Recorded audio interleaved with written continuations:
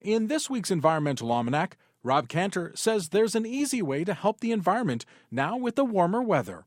Does the warm weather have you thinking about riding your bicycle to get from here to there? If so, let me offer some words of encouragement. Bicycling is good for the planet. It requires no fossil fuel and so alleviates all of the environmental damage caused by drilling for, transporting, and processing oil. It uses no biofuel and so exists outside the complicated push and pull over using crops for energy. It creates no noise pollution.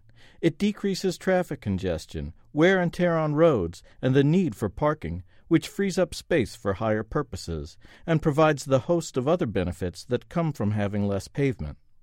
Bicycling is also good for people. It gets you out of the artificial environment of your car and puts you in touch with the natural world, the real world, even when you're riding in the city. It allows you to see and smell the gorgeous magnolias as you ride by. It allows you to hear the songs and calls of birds, and if you're attuned to birds, to be reminded of how life in the Midwest is connected to life elsewhere as spring migration progresses.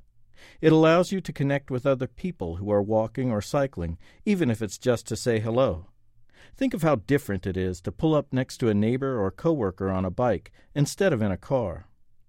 Bicycling allows you to reconnect with yourself through contemplation, away from the pull of a car radio or music player.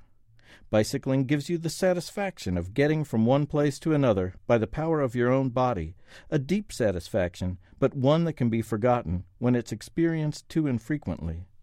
Like any other form of physical activity, bicycling regularly is energizing, not draining, an antidote to the sluggishness that can come from working in a store or office. If you're hesitant about biking because of how drivers of cars behave or how poorly the traffic patterns on some streets accommodate it, take heart.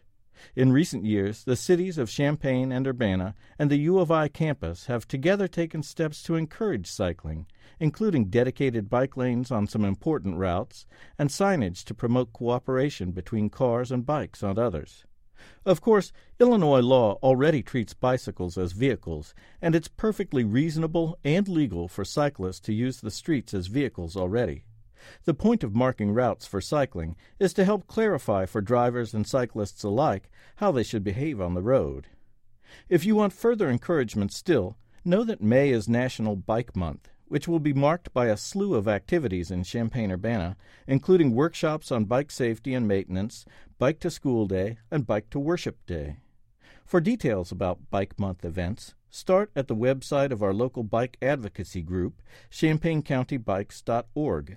And while you're there, you could go ahead and join. That way you, too, could be helping to make Champaign County the most bicyclist-friendly county in the Midwest. To find out more about Environmental Almanac, to listen to it again, or to see lots of photos, follow the links on our website at will.illinois.edu. And you can read Environmental Almanac on Sundays in the News-Gazette. The Environmental Almanac is a service of the University of Illinois School of Earth, Society, and Environment, where Rob Cantor teaches courses in environmental writing and issues.